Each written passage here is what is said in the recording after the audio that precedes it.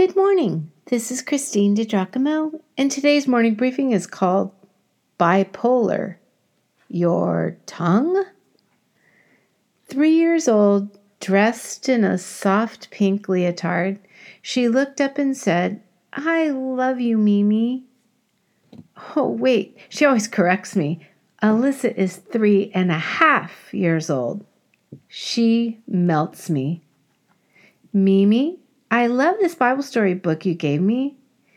It has VeggieTales, Bob the Tomato, and Larry the Cucumber on the cover."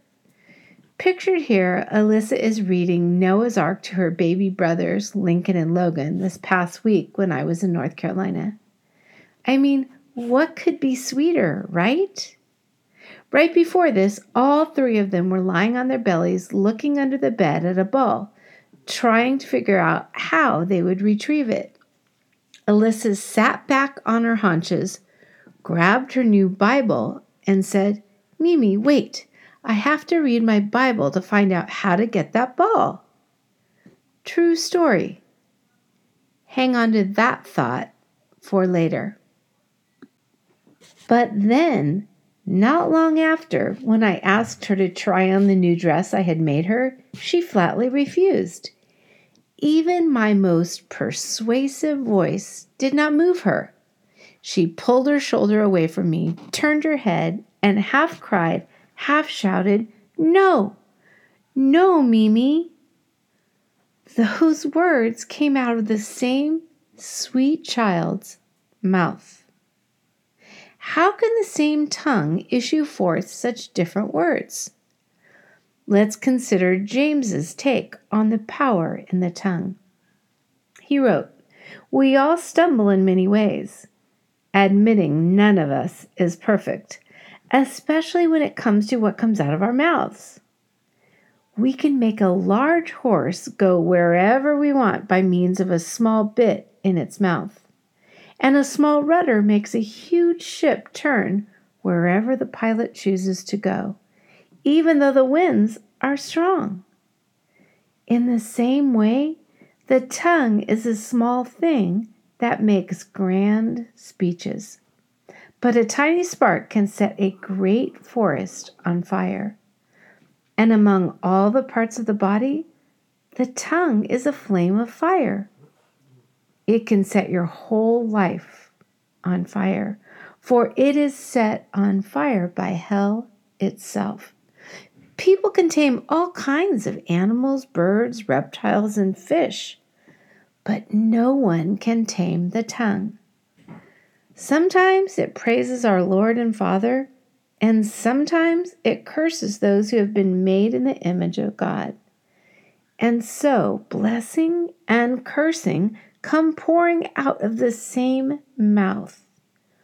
Surely, my brothers and sisters, this is not right." This is from James chapter 3. And then James spits out, "No man can tame the tongue. It is a restless evil, full of deadly poison." To which I say, dang, James. Now, may I have your attention, please? The tongue is a muscular organ in the human body. It has neither a brain nor a will. So how does it have all this power?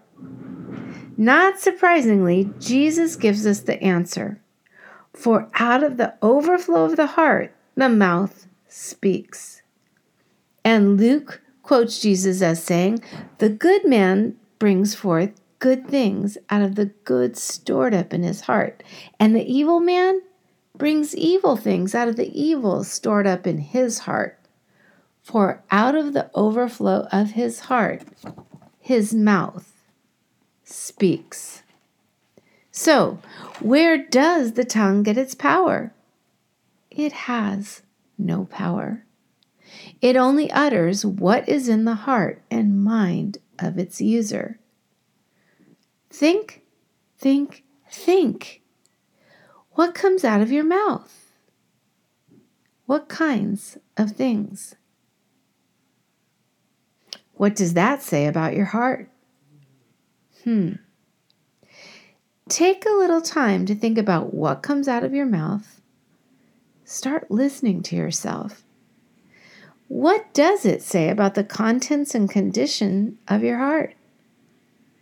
Do your words give life to others, or do they set things on fire? Lord, search our hearts.